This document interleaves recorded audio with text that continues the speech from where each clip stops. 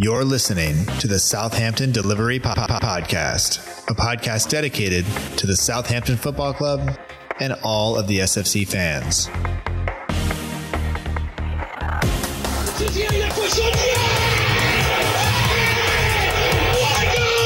If you want to have guarantees, you have to buy a washing machine. Fonte with a scooping header. We don't lose a match, either we win or we learn. And today we learned. Отдача, Остин! Все-таки забил! It's infield to Mane, 25 yards out. Lovely ball for Bella. Onside, 1-0.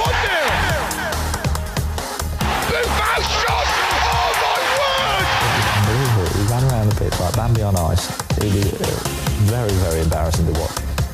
And now, your host, Matt Markstone. Hello and welcome to another episode of the Southampton Delivery Podcast, a podcast and newsletter dedicated to the Southampton Football Club and all of the SFC fans, and available right here on southamptondelivery.com. My name is Matt Markstone. I am the host of the show, and no matter where you are, no matter how you may be listening, whether this is your first time or you've been here before, thanks for making the show part of your day. I hope that you enjoy it, and I hope that the international break is treating you well. Hopefully, you've had some time to rest and recuperate from the kind of sprint of football that we have been on. You know, normally during the international breaks, I tend to catch up with the Southampton Women's Football Club, or we do a joint interview with our partner, the Saints Archive, to bring you one of the Total Recall episodes. But a lot of people that I know have been struggling recently with their mental health. And so I wanted to bring an episode out of the archives all the way back, I think episode 27, when I spoke to Kiko Rodriguez, the father of Jay Rodriguez, and also an FA intermediary.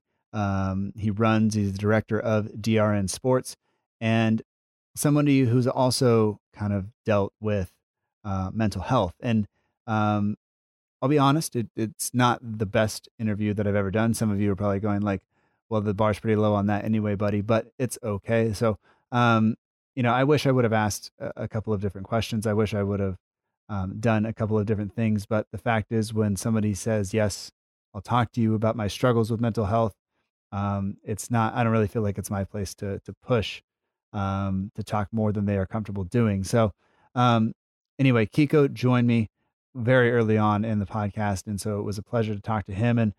And really the only thing I'll say is that, this is almost 4 years ago now. We refer to it as mental illness, and that was the term that he used at the time. And so it's the term that I used when talking to him. But, I think now we'd call it mental health. So your mental health is important. It's just as important as your physical health. Sometimes those two are, closely linked. So hopefully you are doing all right. But if you're not, please reach out and talk to someone. Remember, there are people around you and close to you who would love to speak with you and talk with you. And just, from somebody who has dealt with mental illness and depression and anxiety and stuff, people are around and people care, even when it feels like they don't. So make sure that you do talk to somebody about that. We'll put some numbers in the show notes for people in the UK and the US if you need to talk. So, I don't check my DMs all that much, but feel free to slide in there if it's this related to this. All right. Anyway, you can follow Kiko Rodriguez on Twitter at KikoRod9. The links to his Twitter profile as well as DRN Sport are in the show notes. And thanks for listening. Saints are back this weekend, and I will talk to you on the other side.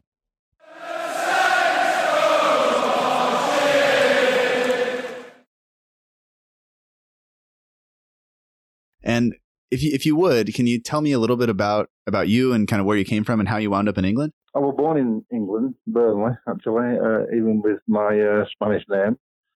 My parents were from Spain, from La Coruña. And I think it was the late 50s, early 60s that they decided to come into the UK for work, I think. So I ended up coming over here to live, and that's when I was born here. But I did go back home when I was roughly about 15, 16 for 12 months, and then come back to Burnley again, and that's how I ended up here. And you have two sons that play football, and so were you involved in playing football at all? As you grew up? Yeah, I mean, I went in that caliber what Jay were doing, but I played a lot of the semi-professional. Had a couple of trials at Burnley Football Club, but nothing as what Jay's done. what's your kind of history and Jay's history with Southampton? In what way? What do you mean? Well, I guess was there a connection with Southampton prior to Jay coming to the club, or did it just so happen that? No, it was obviously we were at Burnley, and the season before he had a really good season. And I think there was talks about him going the season before, but then the season after he did really well, and obviously then Southampton come in with a bid, and then Burnley sold him. But there was no connection. But he did know a few people in that league, say from the Championship at the time. The Southampton got promoted that year. All right. Now you run or are part of DRN Sports. I think you're the founder and creator of DRN Sports. And for anybody who doesn't know, what is DRN Sports and what do you guys do? Yeah, DRN Sports is basically an intermediary company. And we have 4 lawyers and an ex-footballer and myself. Because I worked in the industry for 25 years. I'm seeing things what's happening in football. We all decided to get together and see if we can support football players going forward, young and old. So we decided to get together 2 years ago and set a company up. And basically what we do look after footballers, but we have youth players, and we work very closely to the parents. So you mostly work with youth players. So if people are looking for you, if people are looking to kind of contact you, they can do that on Twitter, and they can do that. You have a website, and we'll put all those links kind of in the show notes in case anybody is interested. Is that acceptable? Yeah. Of course it is. Yeah, I mean, you can contact me on Twitter. I'm on LinkedIn. I'm no problem. I'm prepared to talk to anybody. Unfortunately, you can't help everybody because there's that many young footballers out there who have been released and they want to help. But we will try and accommodate them. We will try and guide them to a different way. But we'll take any phone calls or any messages. We'll always reply. It's not an issue. All right. And do you guys kind of take the place of an agent for people who are too young to kind of have an agent? Is that kind of what you guys do? Yeah, well, we do have professionals as well. Okay. But when we did start, it started off at the youth level because as an intermediary, you can represent somebody at 16. You can't, under 16 you can't. So between 16 and 18, you have to be like CERB checked and things like that. So you can represent them. Okay. Like I say, anything under 16 you can't really represent. Thank you for kind of sharing all that with us, and it gives me kind of a clearer picture. And kind of what prompted our conversation today is we all kind of read that article about Stephen Cocker, Jay's former teammate, and we're kind of here to talk about mental illness in sports specifically. And I don't know, when I hear the term, or when you hear the term mental illness, what do you think of? What comes to mind when you hear that? Well, like I say, I mean, I'm not scared of talking about it because I went through it about 2-3 years ago for different various reasons, and unfortunately, you can't see it. People think you're okay, but if you have a broken arm, people will say to you, "Oh, are you okay? How's your arm?" For mental health, you can't see it, and people do it in different ways. But I do feel strongly about it because I've done seminars at the UCFB about mental health, and I've worked with Clark Carlisle with mental health, and it's just getting it out there to understand that people, it doesn't matter how much money they're on or how little money they're on. People are human beings, and the mental health, people need support. And it's not just the people who's going through the mental health; it's the families. The families suffer as well. It takes a lot of courage to come out and say that you kind of have gone through it, and it's something that I think the public maybe doesn't. I think up until recently, maybe the public hasn't been as accepting of people who have gone through that. But over the past few years, have you seen kind of the way people view mental illness change at all? Yeah, I mean, it's a lot stronger now because people, I think, are taking it more seriously, and you can see it. When I say you can't see it, you can see it when you're close to somebody because you do change.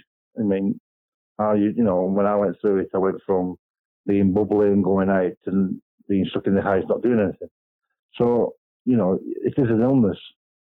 But as more people get involved and more people understand it, it'd be a lot easier to work with people who's got it. Now, do you tend to notice the mental illness or the depression and stuff creep in some of the players that you work with and some of the younger players that you work with, if things start to not go well? Do you guys tend to see that more often? And we do, but fingers crossed, at this moment in time, we haven't had any players going through that situation. But when players, for example, get released from a football club and they're very young, they don't know what to do. So you can prevent it by being there, supporting them with the parents, working together and try and progress them maybe to another football club, or even go down a different path of going to college or learning something else. I think what happens is when you become on your own and you're not getting any support, and I think you can start brewing on stuff, and then it just builds up and builds up and builds up. So sometimes you can prevent it, but sometimes you can't because you can't see it. You know, when I read about players like Stephen Cocker and Aaron Lennon kind of going through that stuff, I think for me that helps because you kind of know that you're not the only one that's doing that. You know, you're not, and necessarily success doesn't prevent you from suffering from mental illness. And I don't know, for me, that's kind of an inspiration to kind of keep going and to see kind of Stephen and Aaron both fighting back to kind of get back on the field. I think that's great. But do you think that's going to lead to more people being open and more accepting and aware of it? It is. There's a lot more people coming out right now because they want help. And you know yourself as a man, sometimes you don't accept your illness. It took me a while to accept my illness. So I realised that I had my illness and I had to tell people about it. And then once you start telling people about it, it all comes out. And that's when people can help you. Because if you don't tell people, there's different kinds of depression, there's all sorts of different kinds. And some people go out, some people stop in, some people think differently. So until you speak out, like Leonard from Everton, 2 months ago, he come out and explained the situation. And it must have been hard for him. But he's back in training now. So he's getting help. Yeah. If he didn't tell anybody and disappeared somewhere, it could have gone worse. So credit to him, he spoke out about it, and he's a bigger man by speaking out. Yeah, it is one of the hardest things to come out and say. And I think a lot of times, especially around, I'm not a professional athlete. I've never been close to that, but I played sports my entire life, and to come out and say like I'm dealing with this, and people kind of perceive it as a weakness maybe. And I think sometimes players, and they think if I say this, if I say I have an issue, and Stephen Cocker spoke about this in his article, this is going to prevent me from playing. They're going to see me as weak. And I think men, like we said, we have that kind of idea about us. But I think you see now with Aaron Lennon going back and playing that teams are more aware of this, and teams are willing to help. And I think that's a really, really big step. And they're getting professional people in the club. They're getting professional people in football clubs or in sport in general who understand it. And, they might have weekly meetings with players. And, maybe they can see it before it really kicks in. So they are getting more supported. So looking at mental illness and how it's progressed up to now, what do you think needs to happen to continue to help the conversation move forward even more? What do you think people need to do or we need to do to kind of help do that? I think, first of all, the country or the world, wherever, because depression is everywhere. It's not just in the UK and America, it's everywhere. Right. And it's different kinds. They need to support it a bit more. I mean, the NHS in the UK, that's what I'm working with. They're incredible, but there's not enough of them. They're working around the clock to support people. And because more people are coming out now, so if we go back to the football, a lot of the football clubs now are presenting mental health.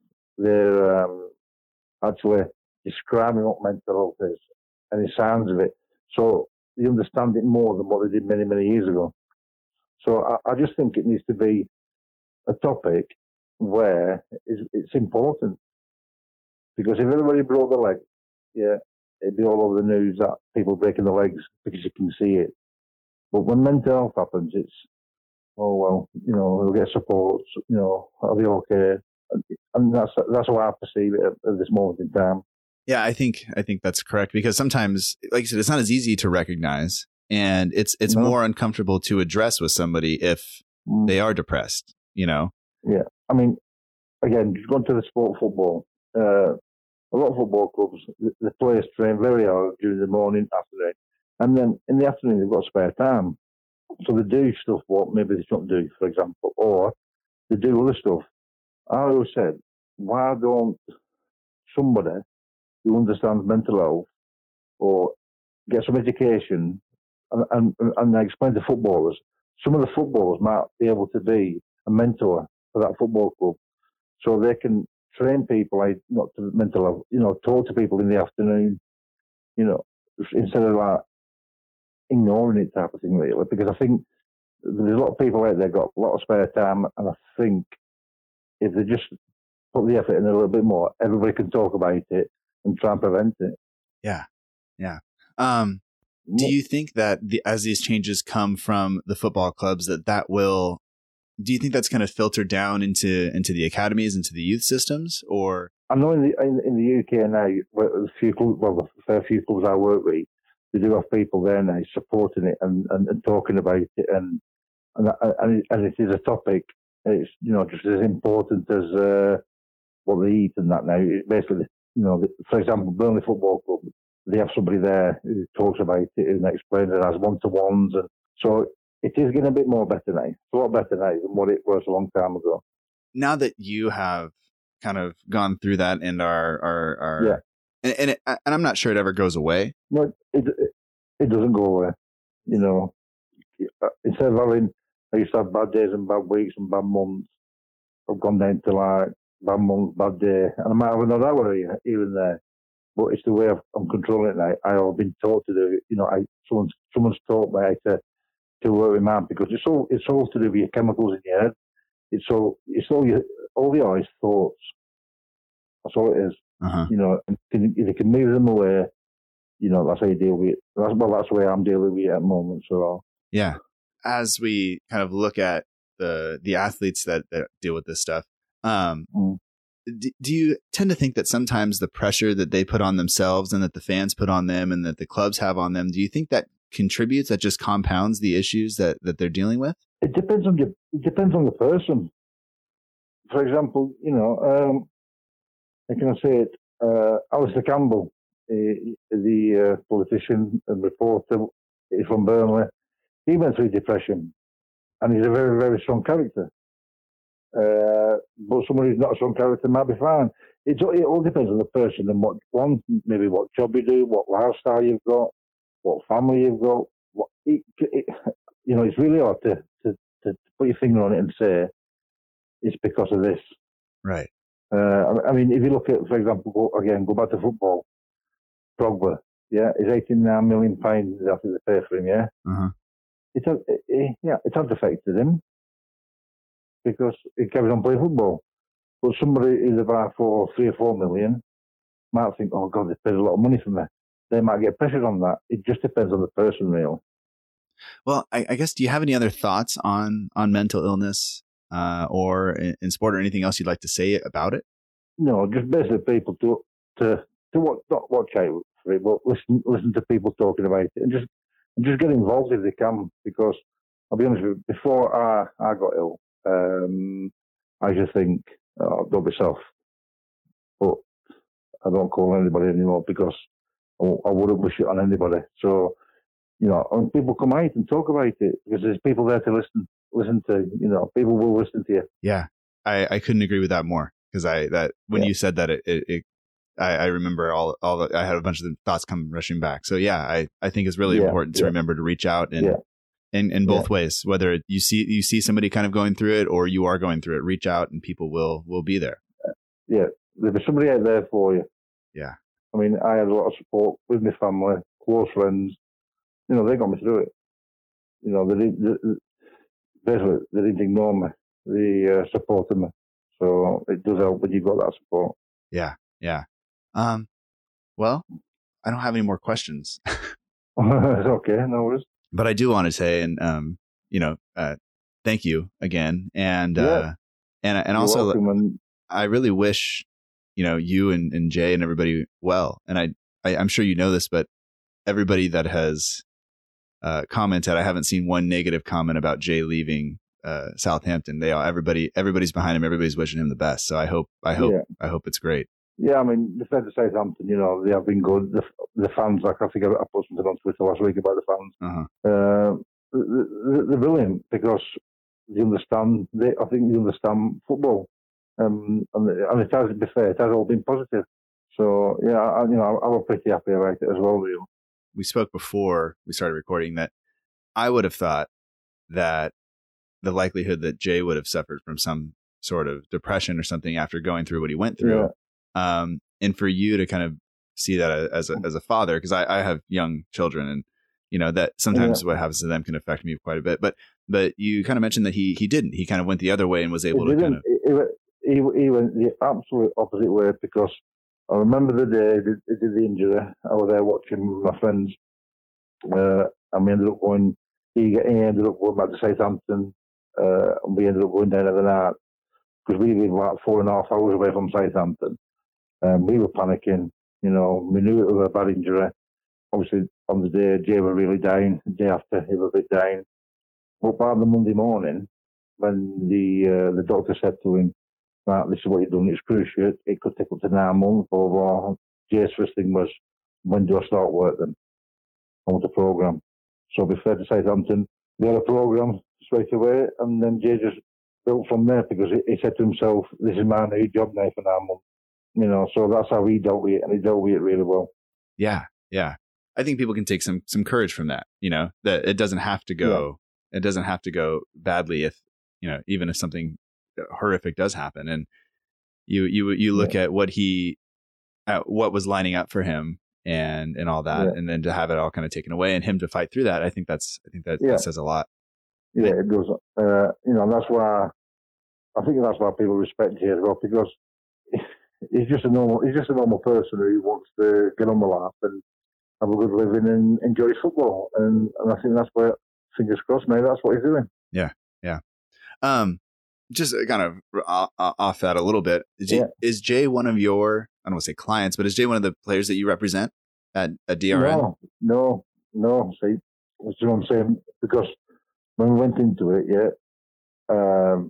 people always thought that Jay was going to come with me, but Jay's got another company called Basics, and they've been superb. They've absolutely looked after him. They've done everything. So it'd be pointless for me to try and change that, because I am a parent as well. Mm-hmm. Yeah, so that's when I said to people, go with your best instincts. Don't just see one intermediary, go and see somebody else. They might be able to better.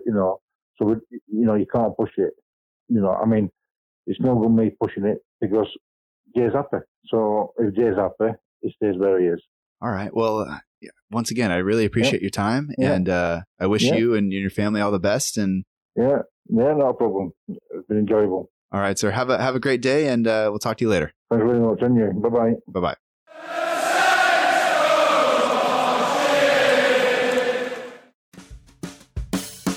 And that does it for this week's episode of the Southampton Delivery Podcast. Thank you so much for joining us. I hope that you've enjoyed it.